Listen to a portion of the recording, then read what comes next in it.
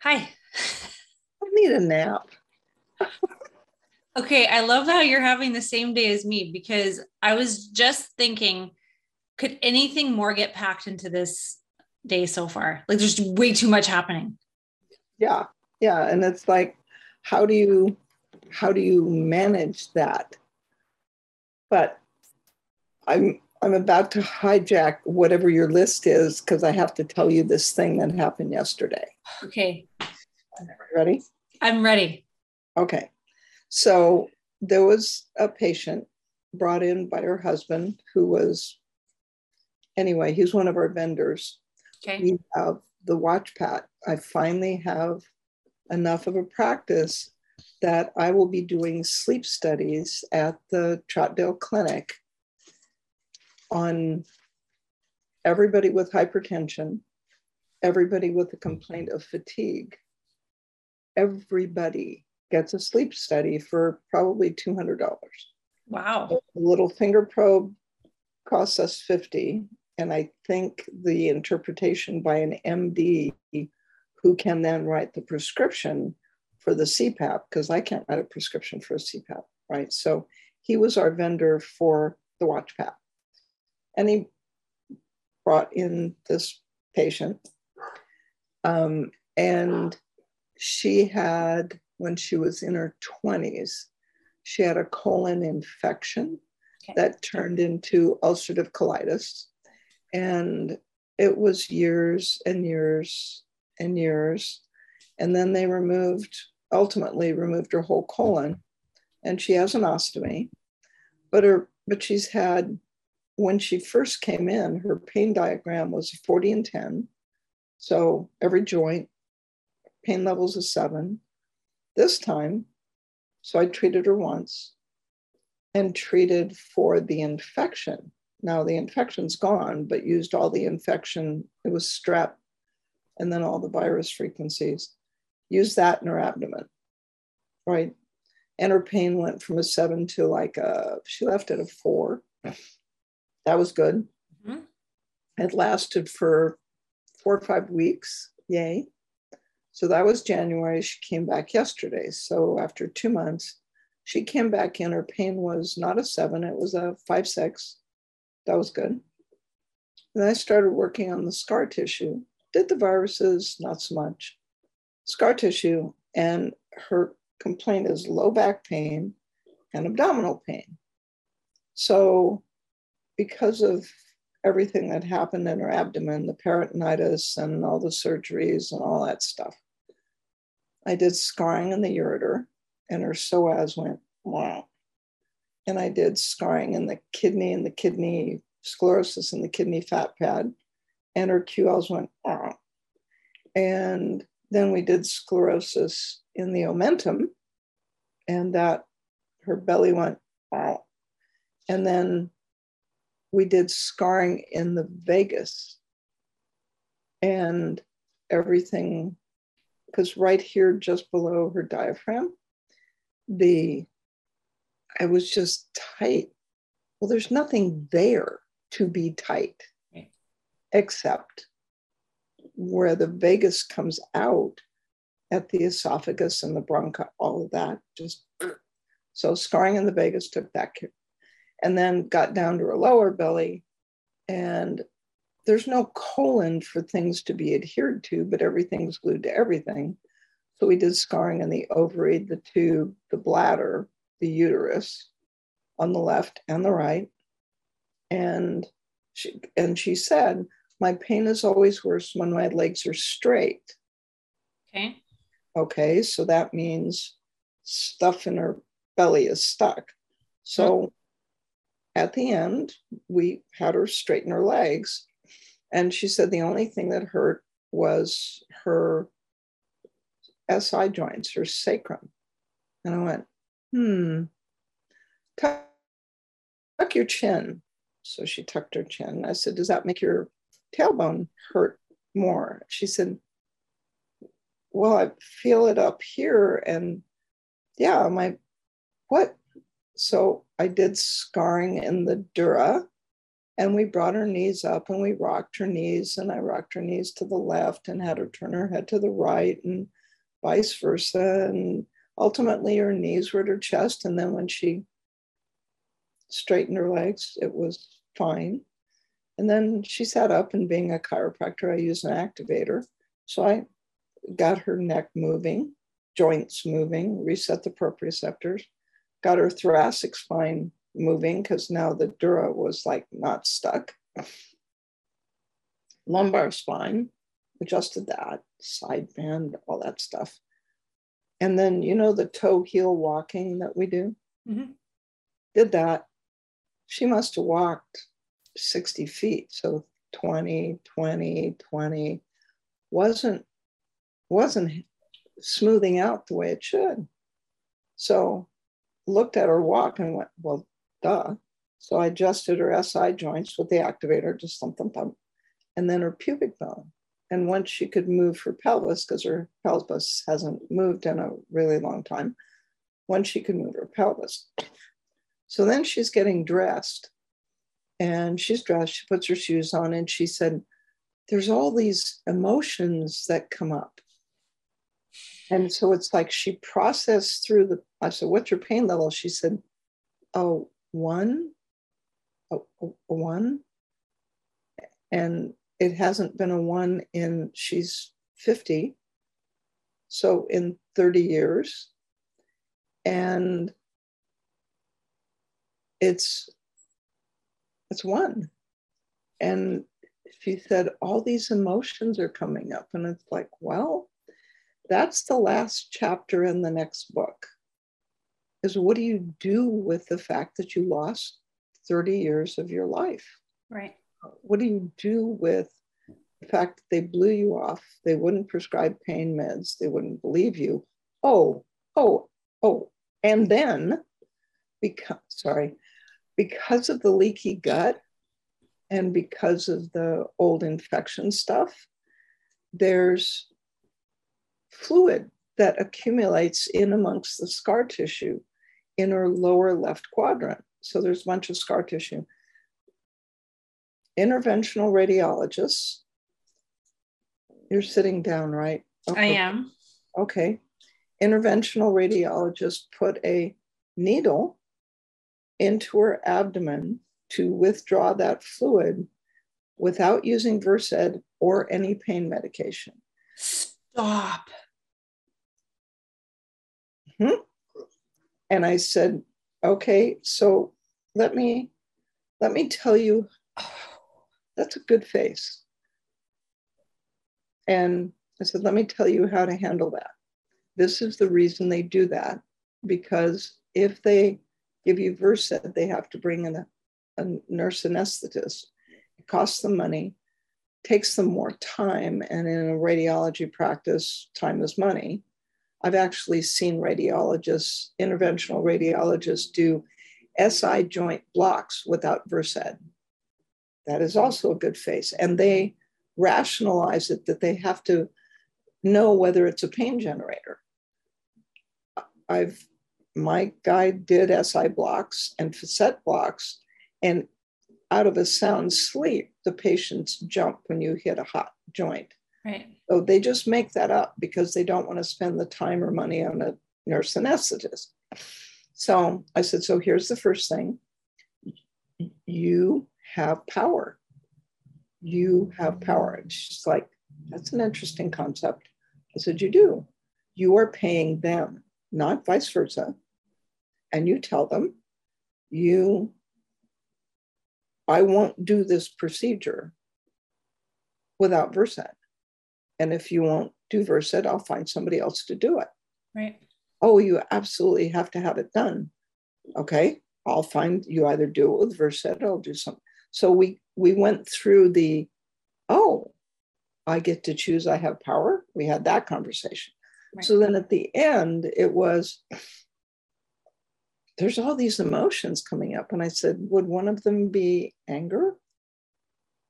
And she's a really nice lady. She must have been raised in the South, although she doesn't have an accent, but she's just nice. Yeah. And it's like, yeah, it's like, that's reasonable. think about how mistreated you've been. So everybody knows the stages of grief. Well, in the last chapter of the next book, it's going to be, how do you deal with the emotions when you go from a pain level of a 7 that's been there for 30 years and in 2 90-minute sessions, it's a 1. How do you, and then it lasts. How do you deal with that? So there are stages. There's anger and resentment towards the people that abused you. There's no other word for it. Right. And then there's fear that it's going to come back. And then it's like grief that we talk about in the core. There's grief over what you've lost in 30 years. Right. You haven't been able to do. But then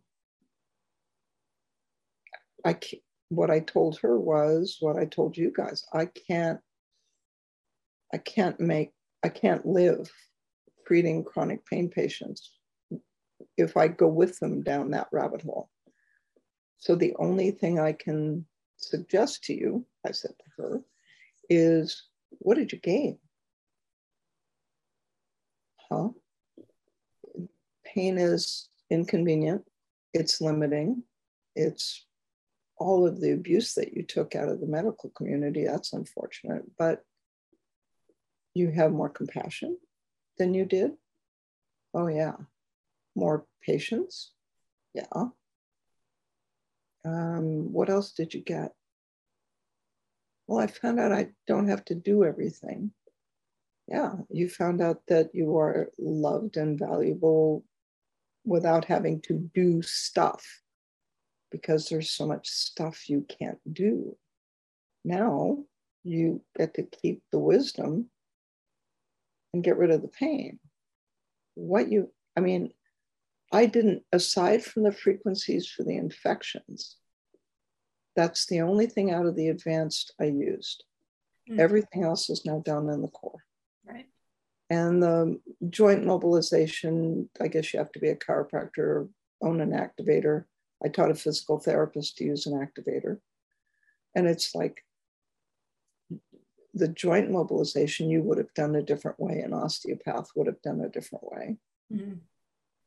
But the emotional part it's a feature of what we deal with. There is no other medical intervention ever that is pain-free.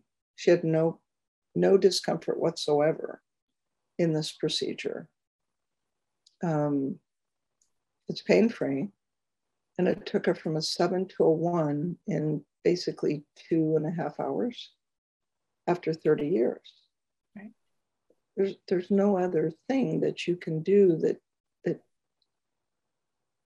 it's an identity crisis that is unparalleled in medicine. I say that in the core, but that happened in my office yesterday. Wow. So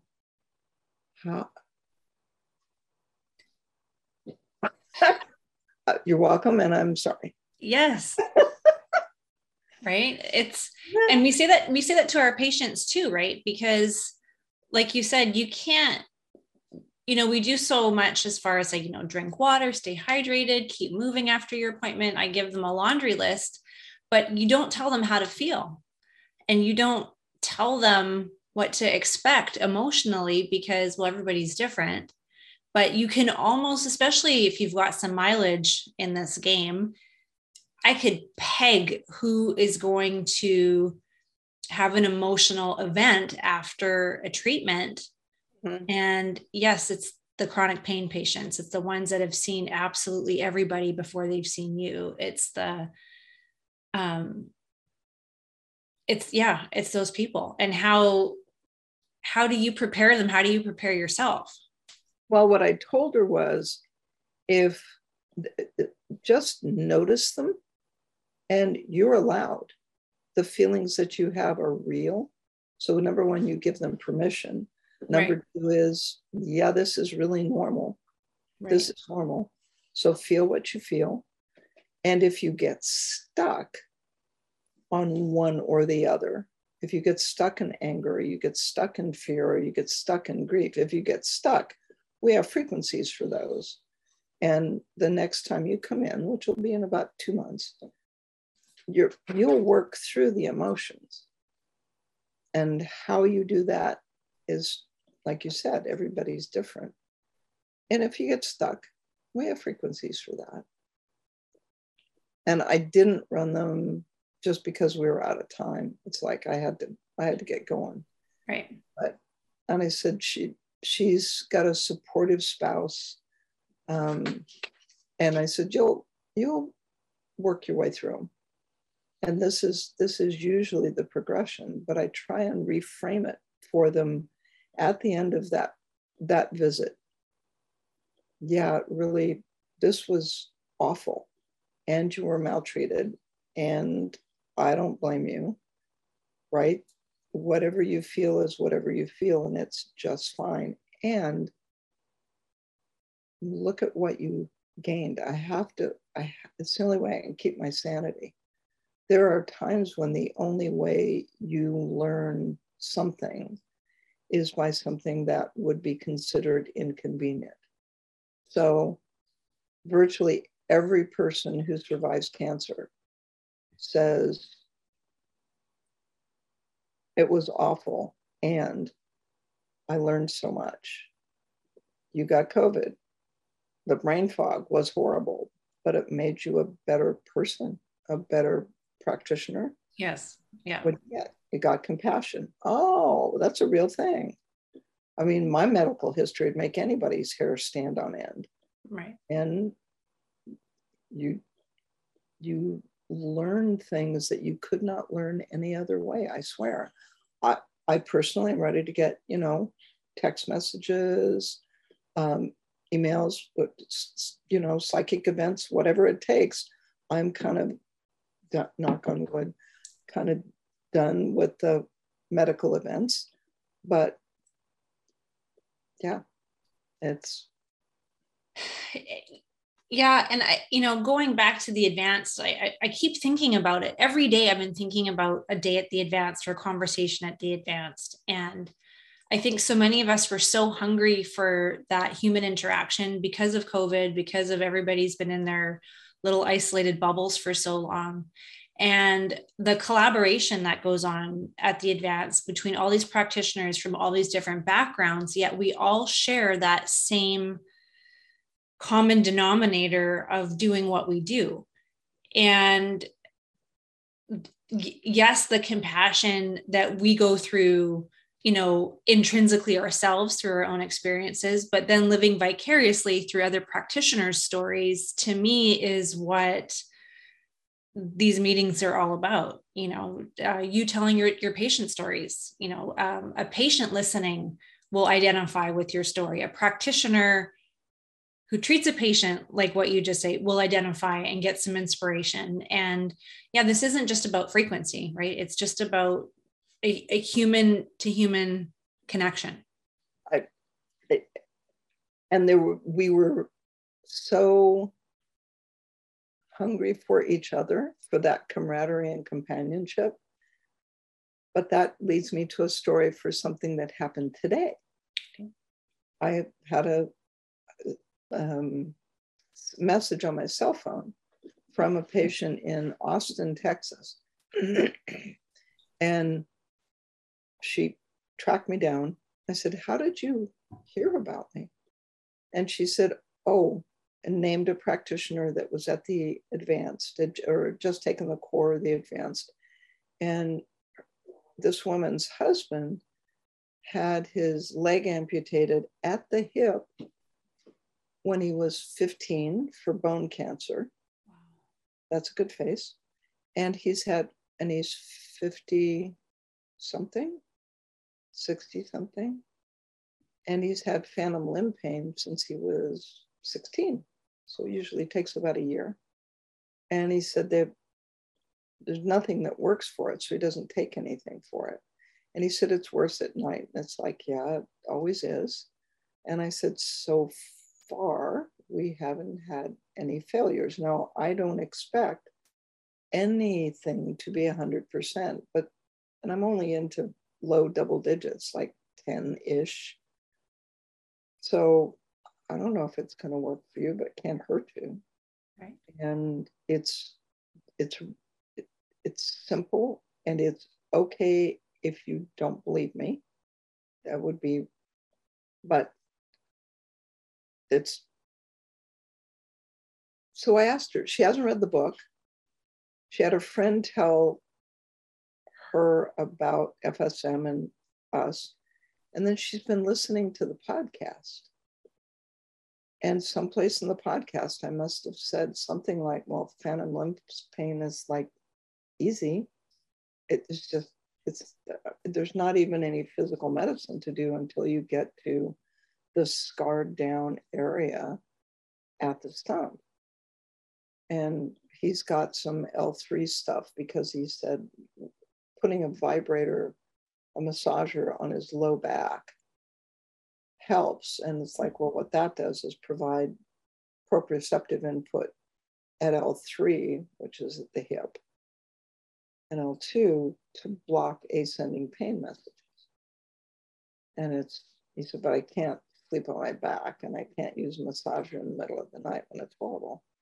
And it's like, well, let's find you a practitioner in Austin. And then I find out that our website, the back end, our search possibilities are busted for some reason. Some plugin someplace quit.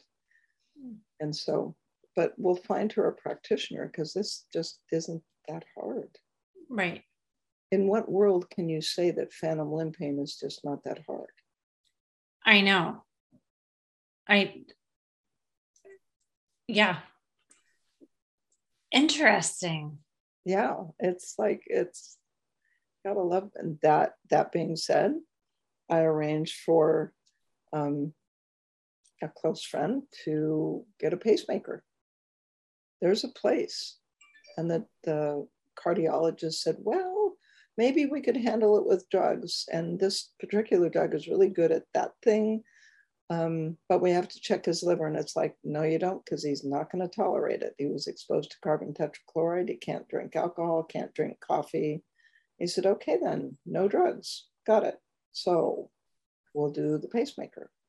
And so there's a place for everybody side by side. Right. Oh, I love that sentence. Oh, I love that. Yeah. Very good.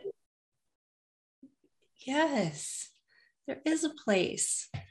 You know, I had a whole bunch of new patients last week and already this week, and they take up so much bandwidth in my brain. And I tried to put new patients, I used to sprinkle them throughout the week, and then I got overloaded.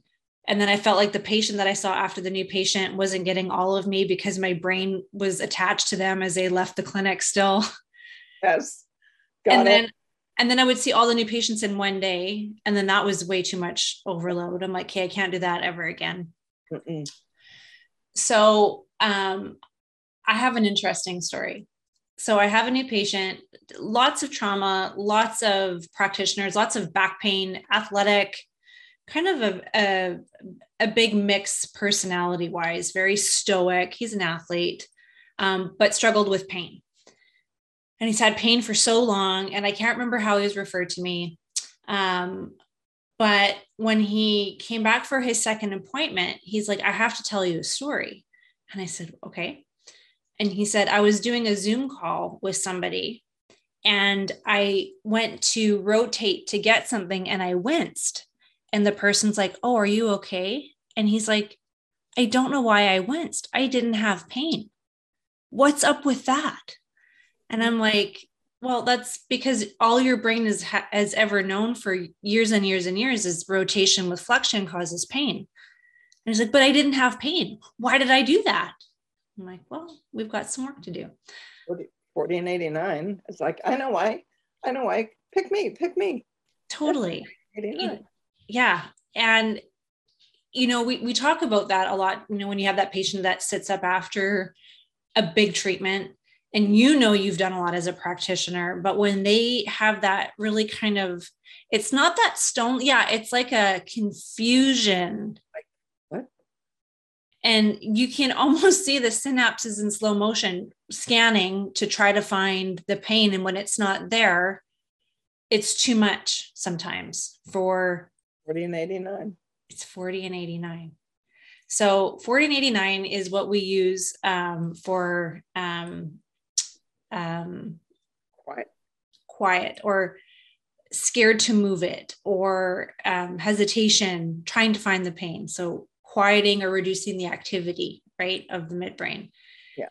And for those non-practitioners, we have one frequency that encompasses the amygdala, which is the emotional response, and the hippocampus, which is memory, simplified, but memory, especially of physical activities that are linked to emotional responses. So the amygdala and hippocampus are the reason that when you are 2 years old and you touch the hot stove, or you touch the fireplace, or you touch the wood stove, and your mom says hot, and you touch it anyway, and it burns your fingers, the amygdala goes, ow, emotion, pain, and the hippocampus says, I need to remember that.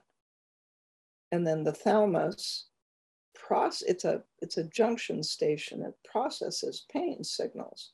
So you take those three, and we have a frequency for them, 89. It's all of the midbrain. And that one I trust more than the individual frequencies that have been scanned for.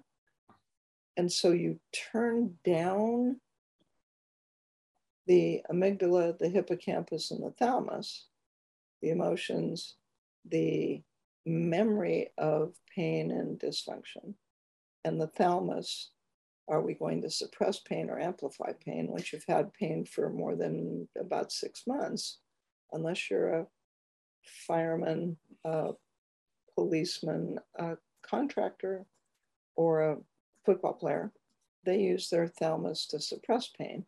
But other people, it amplifies pain. And every signal, like you go to move, your sensory and motor cortex says, I want to rotate to the left. And that I want to rotate to the left initiates movement. But before it can get to the cerebellum, the part of the brain that coordinates movement, it has to go through the junction box that says, is this going to hurt? Do I remember that it hurt? And is the thalamus suppressing or amplifying pain?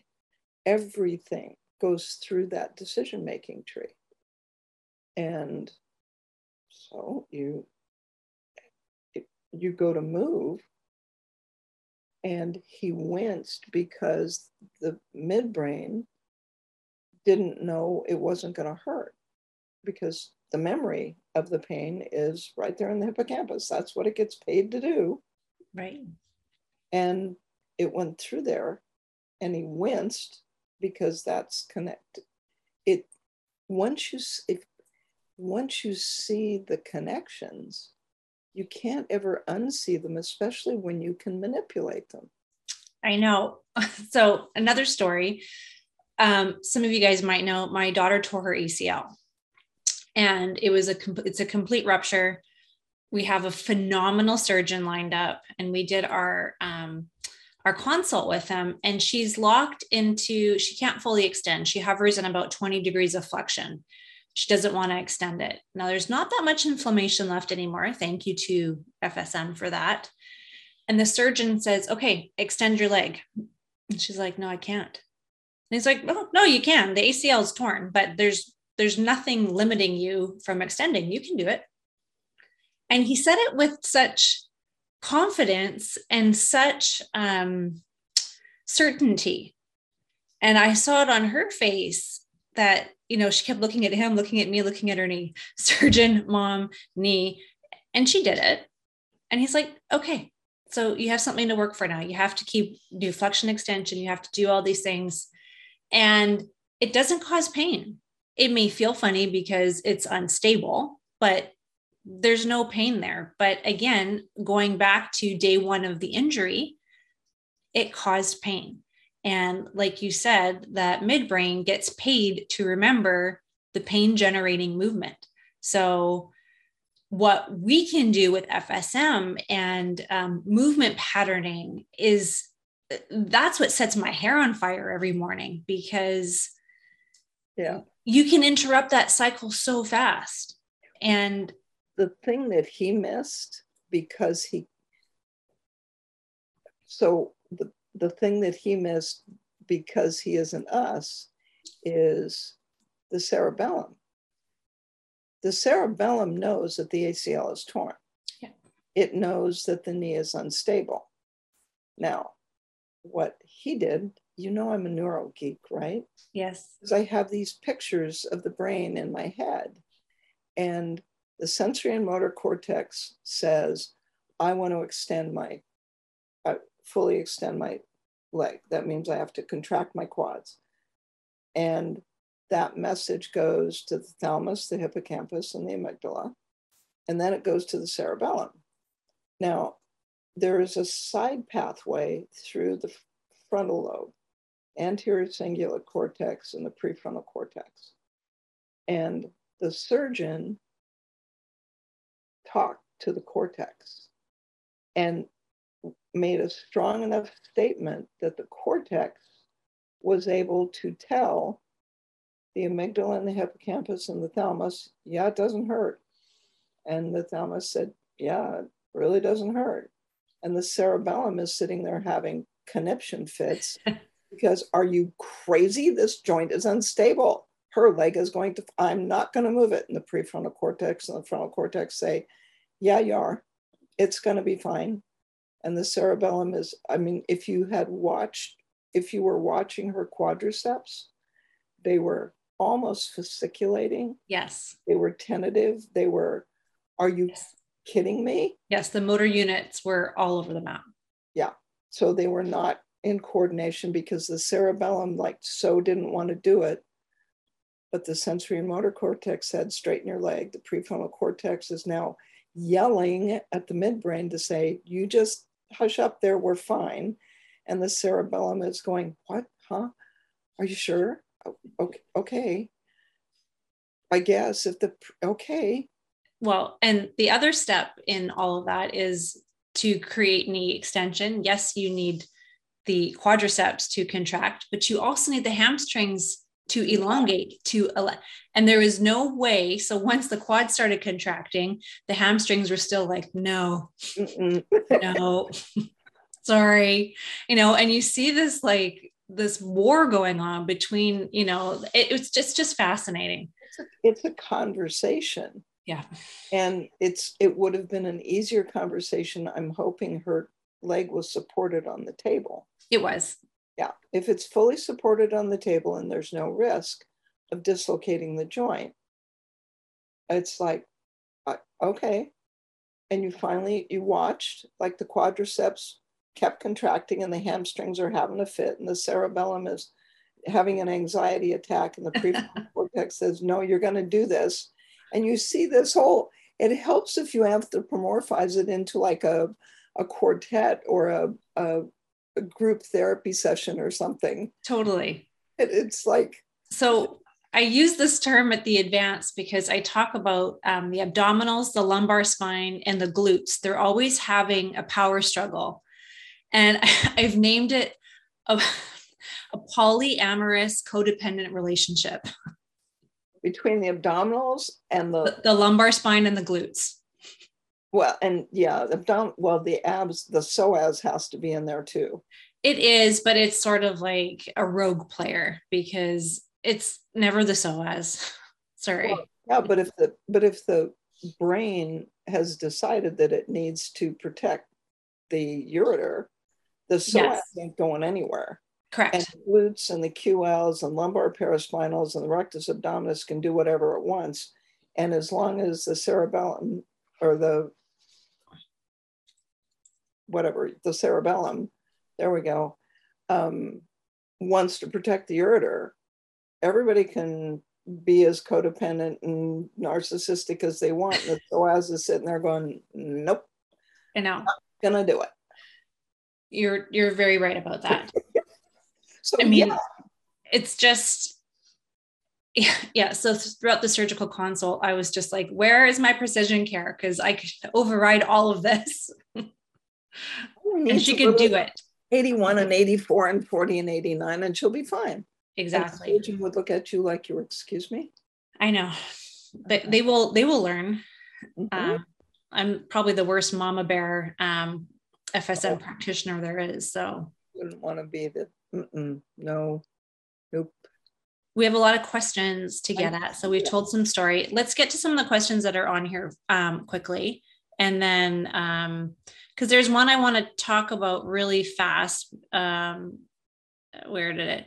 Potential skeptical client that's worried about frequencies reversing things or reversing things wrong, like cancer or messing with the brain in a negative way. How would you explain this? So I probably get this once a month, not very often. People are coming like, can you treat my tonsils? I'm like, no. But yeah, sometimes you do get patients that think something bad will happen because of the frequencies. So go. And the answer, Denise, is, yeah, we're taught how not to do that in our training. I didn't just pick this up at, Walgreens and start using it on you. I didn't just buy it on the internet. This particular company, you have to be trained in order to use this. So we have one paper that shows pretty conclusively that if the patient has active tumor you don't know about, using frequency modulated microamperage current is not going to make it worse. That's Arlene Lennox's paper. That's in our published papers. If you haven't read Arlene Lennox's paper, read it. It's brilliant. She used an AccuScope, and it does a sweep of frequencies on one channel, but it's frequency modulated microamperage current. And she was treating scar tissue in the neck and patients who'd been radiated for previous cancer. And she had a small cohort of patients who had active tumor receiving radiation therapy currently for the active tumor at the same time that she was treating them for the scar tissue from a previous episode. So we have that paper. So we're not going to make that bad. And messing with the brain in a negative way, we're taught not to do that. We don't run 81 and 89. And in a patient with certain kinds of autonomic disorders, we don't run 81 and 94. Why don't you do that? Well, because 81 and 89 made somebody in a coma cry. And I swear to God, I've had practitioners in seminars say out loud, well, why is that a bad thing? Excuse me? That's a good face. I love it when your face is like what's going on inside my So it's like, it's not okay what it demonstrated was that we have more or less absolute control over the functions of certain parts of the brain. When you can take somebody with a stroke and make them from spastic to full range, and it lasts for a week by running 81 in the sensory and motor cortex, it's like, yay. So how would you explain this? We're trained not to do that. And this technique has been around for 25, 26, 27 years now, 24 years, let's say 25, round it up, it sounds better. So it's been around for 25 years. There's 2 books, there's 13 published papers, and there's 4,000 practitioners in 23 countries. So the training is pretty rigorous, and I've been taught not to do that. And if you're not comfortable, we can do something else. Right. Or you can go to this website and I can show you the published papers and I can show you the slides where I'm taught not to mess with the brain. That's a thing. Right. Okay, do the CRPS one. Why, Denise, you're having a week. How come I can't see the CRPS question? Hang on. Also, you can read it. You read it. Patient day 2 that has not had an injury that she can think of that would cause it. Started last spring with the right foot feeling deep burning and like deep ice to her, not to touch. Now on both feet, had a miscarriage 18 months ago.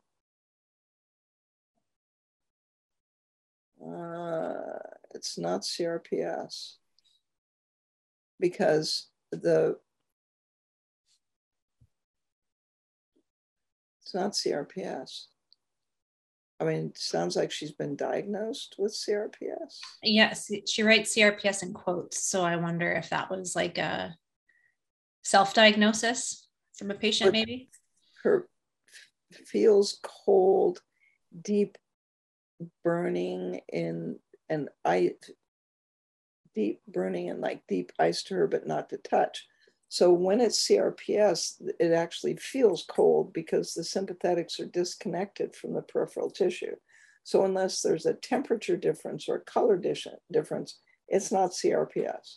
So there's that. Then deep burning, try 40 and 10. She tried. I did 4396. 40 and 10. Doctors have diagnosed it. Yeah, doctors are wrong, Denise. You're right. It's not cold to touch.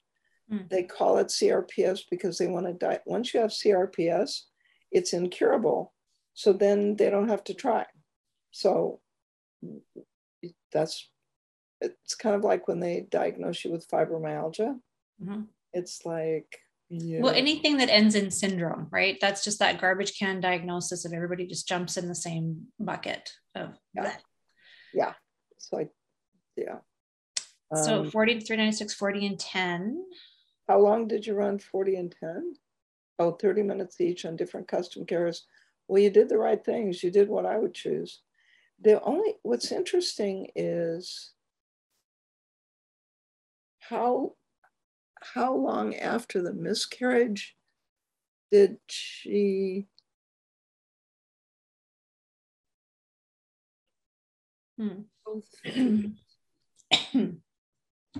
40 and 92 or 81 and 92 or right. 40 and 89. So there's a homunculus in the spinal cord, the thalamus, and the sensory and motor cortex. And if 40 and 10 didn't work, then it's higher up. So you could do 40 and 89, maybe, in both feet. So it started in one foot, went to both feet. That puts it up in the sensory motor cortex or the thalamus, maybe. What about small fiber neuropathy? 40 and 10 and 81 and 10, two machines at the same time. That would depend on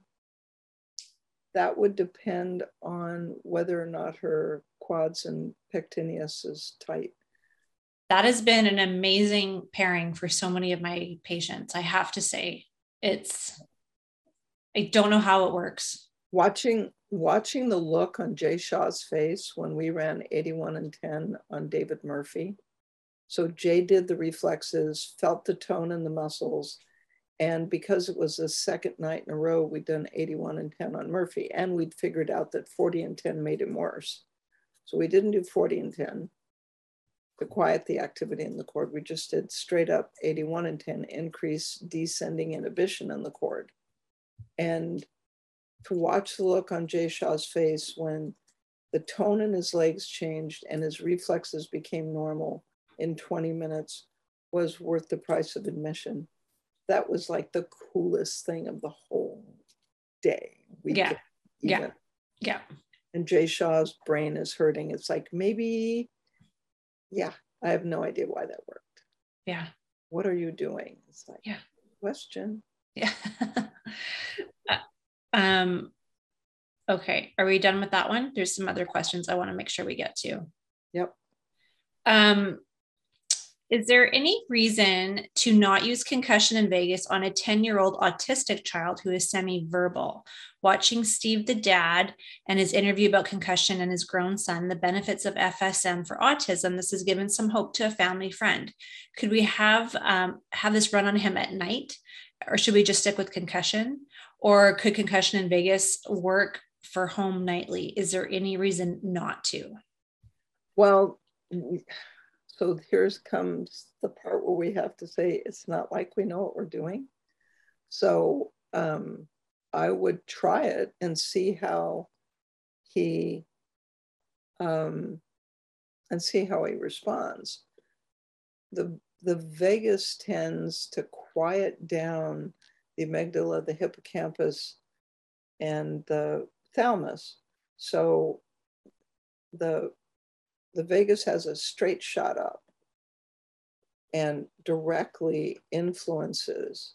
So the midbrain has the ability to turn off the vagus or turn it down, never goes completely off. So it has the ability to turn it down, but it depends on ascending information from the vagus about the body. Right. So when we treat the vagus to increase secretions or vitality in the vagus, we have the ability to increase ascending messages to the stress centers in the brain, increase the messages that say, dude, we're fine down here. It's really okay.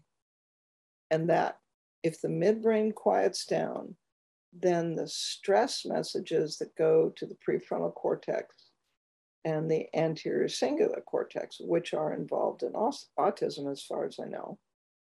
So if the midbrain has direct wiring that goes to those two parts of the brain, if you can increase the activity of the vagus, it'll help keep the midbrain quiet, and that'll help the anterior cingulate and the prefrontal cortex. That will help them to be healthier and happier. And it's like, might help, can't hurt. And if it is bad, autistic kids have good days and bad days anyway. So it's not going to make him permanently worse. That's the other nice thing with FSM. It's not like we change signaling in cells. We change signaling in the nervous system.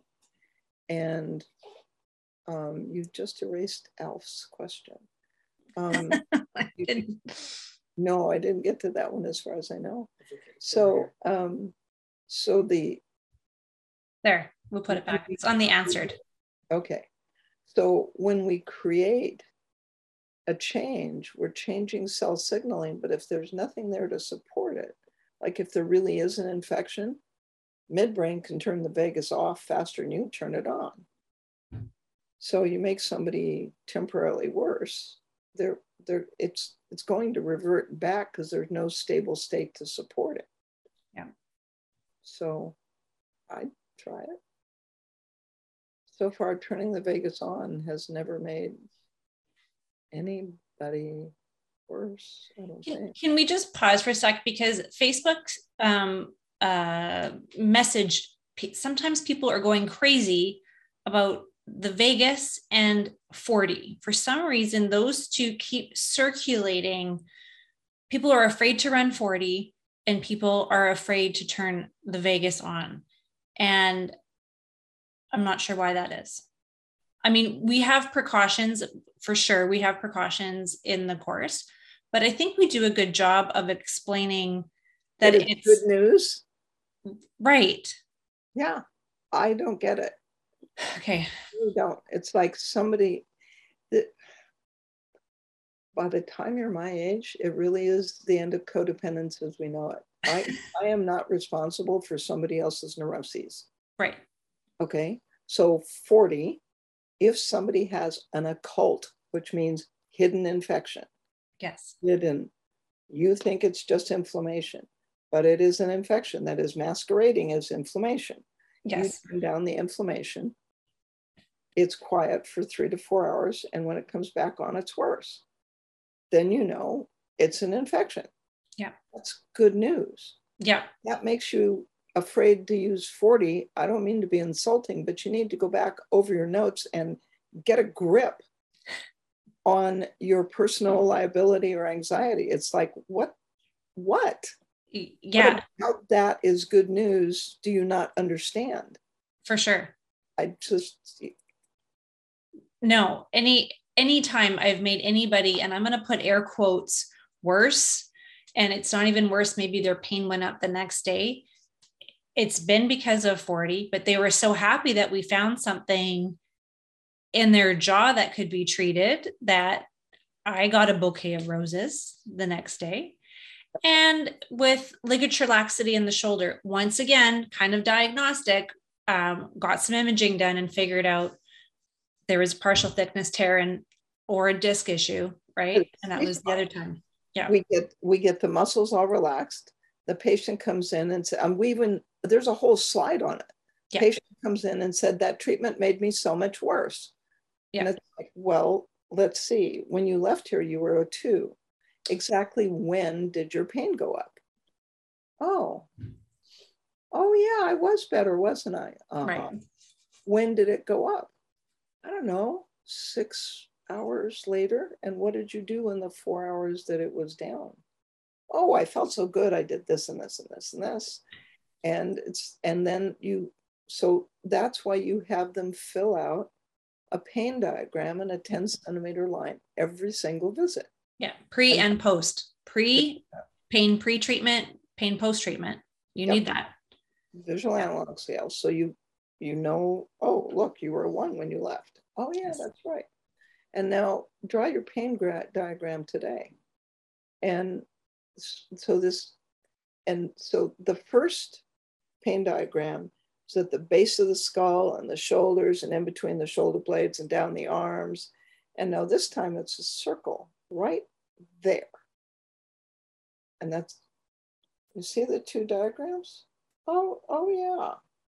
Okay, that's good news. We're going to get flexion and section films. And then you run 124 and 100 and 124 and 77. And that's all you do. And maybe you treat the disc. And then you go order flexion and extension films. Right. It's good news. It's good news. There's nothing bad. No. So I just wanted to throw it out there. Okay. And the same thing with the vagus. If people are afraid to treat the vagus, they just need to go back and watch the webinar again, because you're afraid to treat the vagus because it's really pretty magical stuff. But most of the time, fear is based on you just don't know enough to do it. Yeah. You have to remember that I was terrified to treat the vagus from 2000 until Diana Cross in 2015 or 17. Right. And when I found out that Diana Cross said the vagus controls the immune system and inflammation, it's like, oh, okay, fine. I need to go home and figure this out. So I sat on the couch. I put a pulse oximeter on myself. My resting pulse was 63 or 64. I ran increased secretions in the vagus, and my resting pulse was 63. Okay then. So put a pulse oximeter on them. Now, the only scary one I've had recently was a lady, according to the pulse ox, her pulse went down to 34. And I said, when I saw on the pulse ox that it was 34, I said, how do you feel? I feel fine. You feel fine? Yeah, I feel fine. It's like, and I didn't say, well, your pulse ox said you should be unconscious. But okay, she felt fine. I don't get it, but didn't make me stop treat. I actually switched from 81 to 49 just in case. But yeah, Okay. One more question. Okay. This is Elf's. So a friend of his had pain in the descending colon area, which was a 7 to 8 out of 10. Tried the Vagus protocol with custom care, along with spasm and the descending with the precision care. This reduced the pain slightly, then increased it back up to the original level. Yep. I stopped these frequencies, then switched to general inflammation protocol along with pain reaction with the precision care. Ran this for a few hours until 4 a.m. Pain reduced enough that he could go home and slept for a bit. The next day, pain increased again. He had a well, just end of discussion. Alf, dude, diverticulitis is infected. So descending colon, two things you have to rule out. So when you look at David Musnick's visceral day, he's got red flag stuff. So I don't know, I don't remember what Alf's degree is, clinical license is, but you palpate where his colon is. And if it's super tender, in the descending colon, diverticulitis, the diverticuli are usually the bottom half, but they can be any place along the descending and in the sigmoid.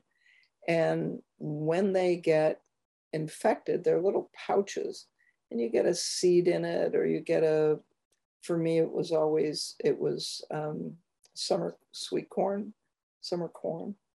And you get a little piece of food in that little pouch, that little pocket, diverticuli, and it gets infected and it hurts a lot. And so that's why nothing worked. Number one, you didn't know that it was diverticuli unless you're an MD or you've ever had diverticulitis. There's no reason you should know it, so don't beat yourself up. There's no reason you should have known it. What you did wasn't unreasonable, but when 40 didn't work and it was worse, the first thing that comes to your head is infection. And the reason the vagus didn't work is it is the job of the vagus to notify the brain that there is infection, stress, and trauma, or trauma, infection, stress, and trauma. When it's infection, which is what diverticulitis is, diverticulosis. So you have diverticulitis, which is, it's just inflamed. Diverticulosis, it's infected, or vice versa. Whatever it is, you have this thing. And it's an infection. So when it flares up, number one, hurts like crazy. Number two, the appropriate intervention is Augmentin, assuming you're not allergic to penicillin, and metronidazole, because the bacteria that are in that little pouch can be both aerobic and anaerobic. So and the reason I know all this is that back in 2016, when I was headed to Colorado to write the book, I had basically 9 days to write the book. The night before we were supposed to leave, I got this left lower quadrant pain that was so intense. I just looked at George and I said, I've got diverticulitis. And so the next morning I called the imaging center and said, I need a CT with contrast, because I looked up how do you diagnose diverticulitis, and it said CT with contrast. So I knew what to order on myself. And I got the CT with contrast, and the radiologist came and met me and said, yep, see that? You've got diverticulitis. It's like, yeah, how do you treat it? And he said, oh, antibiotics. So we delayed the flight to the next day. So I called my naturopath and said, Werner, I need Augmentin and metronidazole. I got diverticulitis. He said, right, where do you want me to call it in? We picked it up at 6 o'clock and we caught the flight at 11 o'clock the next day. And that's how come I know about diverticulitis. Right. So as we were talking about before, it's inconvenient, but now I know more about diverticulitis than I ever wanted to know. Right. Whoever would have known. See, and that's when it goes back to that, what do we learn, right? Really quickly, Somebody asked, which webinar has the vagus training? I did my cores in 12 and 13. Well, you need to come back for more core training because it's a completely different world. But the vagus webinar is on the frequencyspecific.com website. If you go down halfway, you'll see resources and webinars, and it's right there, and you have to watch it. Yeah, it's the when I especially if you've done the core in 2012. Oh yeah. Yeah, no, the core in 2022, even 2020 is a whole different, and the advanced this year, whole different. If you took the first, 102 slides and a laminate, you could figure out just about anything. Mm-hmm. Webinars from 2019, it's like COVID was really inconvenient, but it gave me a lot of time to think, and I have a low boredom threshold. So we did mold, Ehlers-Danlos, stroke. I turned the vagus from a advanced 90-minute workshop into a 60-minute webinar, and it actually improved it because I had to tighten it up and make it clearer. Mold, the Ehlers-Danlos is one of my favorites. Mine too. Who knew? Who knew? And who knew? Like, I almost want to, send people out. How's your thumb? You want to come and get treated? Yeah. Yeah. That's pretty fun. And the results are almost instant. I had a woman that, thank goodness for that webinar, because I had such direction. Whereas before I'd probably be all over the map with what I'd probably get to everything eventually, but it's nice when you have a plan of attack. And she popped off the table and she said, I feel so strong and solid. And I was like, yes, because she didn't have a ton of pain coming in. It was like a 4 or 5. So those patients, you're not maybe looking for the pain to go down, but when you can get a result like, I feel strong, I feel like I can stand in my hip again, I feel like blah, blah, blah, blah, blah. Like the Baton score, there's 9. So thumb, little finger past 90 degrees, elbow past 0, knees past 0, touch both hands on the floor. Baton score, there's 9 things. When you can take someone from a Baton 9 out of 9 to the knees are the hardest. I haven't figured out knees yet, but from a 9 out of 9 to a 2 out of 9 in an hour, like 60 minutes. And then they have body pain that everybody thinks is because their joints are lax. So someone said, how can they avoid these joint surgeries where they tighten the ligaments? It's like, because it doesn't ever fix the pain, because the pain isn't coming from that. It's coming from the discs in their neck. And I was talking to a practitioner that hasn't taken a course since 2008. And that's a good face. And she said, well, they have so much joint pain. It's like, no, look at the diagram. They're 40 and 10. Oh, how are they 40 and 10? Well, the disc annulus is made of connective tissue. Oh. And it's like you do 124 and 77, 40 and 10, and then vagal tone, because they have traction injuries in their vagus every time they stand up. They get up, the POTS is gone, the body pain's gone, and they've gone from a Baton 9 to a Baton 2. It's right. Like, and it happens in 60 minutes. And the difficulty with that is you have to run 40 and 89 at the end of it. And that's been the biggest challenge I have, are the ones that are so used to being hypermobile that when you get them normal. Tightened up. Yeah. I don't even say tightened up, but just solid. Yeah. It's, then you have to do 81 and 84 and send them to, are you still in Livermore? No. Mm-hmm. Yeah. Send them to Livermore. Oh. And they can learn how to move all over again. Yeah, exactly. Before we leave, I have to show you what I was gifted today or the other day. Everybody know you might be a neuro geek, but I am a anatomy geek. So for those of you who are listening, this is an unbelievable book. I make everybody wash their hands before they touch it. It's Human Anatomy, a visual history from the Renaissance to the digital age. And it has the most amazing diagrams from starting in 1525 of just old anatomy. That's Michelangelo. Yeah. Well, no, this one is Julio Cesar Cesare. Wow. But Michelangelo was the first one, wasn't he? The first one that dug up bodies? I thought so. I know. But when patients bring me rare old books, oh my God, that's so cool. They move up to the top of the list. So thank you, patient who brought this to me, because back-like. No. At that. The diagrams in the, oh, wow. Right? Isn't that crazy? Well, and then John Sharkey in the plastination world. Yes. Like, look at this. I know this is a podcast, so the listeners can't read this, but I urge you to look at Human Anatomy, a visual history from the Renaissance to the digital age. It's beautiful.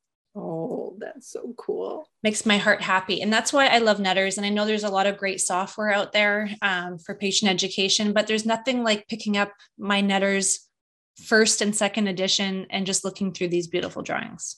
Well, and Candace Elliott is an expert in using the Essential Anatomy. Yeah, which is great. Yes. And she knows how to maneuver it. And every time I try, he stands on his head and there's like, oh, let me just open Netter. I know where to find it. I know, exactly. Well, that's it for today. Really? It is. It's true. I got to run back to the clinic too. So. Oh, you have a patient tonight? You're brave. Yeah. Try to, it's just what this week had to squish it all in. So. You got it. Thanks, everybody. Keep the questions coming. We'll keep carrying on all the great things for next week. And see you next week. Bye. Yeah. Bye. The Frequency Specific Microcurrent podcast has been produced by Frequency Specific Seminars for entertainment, educational, and information purposes only. The information and opinion provided in the podcast are not medical advice, do not create any type of doctor-patient relationship, and unless expressly stated, do not reflect the opinions of its affiliates, subsidiaries, or sponsors, or the hosts, or any of the podcast guests or affiliated professional organizations. No person should act or refrain from acting on the basis of the content provided in any podcast without first seeking appropriate medical advice and counseling. No information provided in any podcast should be used as a substitute for personalized medical advice and counseling. FSS expressly disclaims any and all liability relating to any actions taken or not taken based on or any contents of this podcast.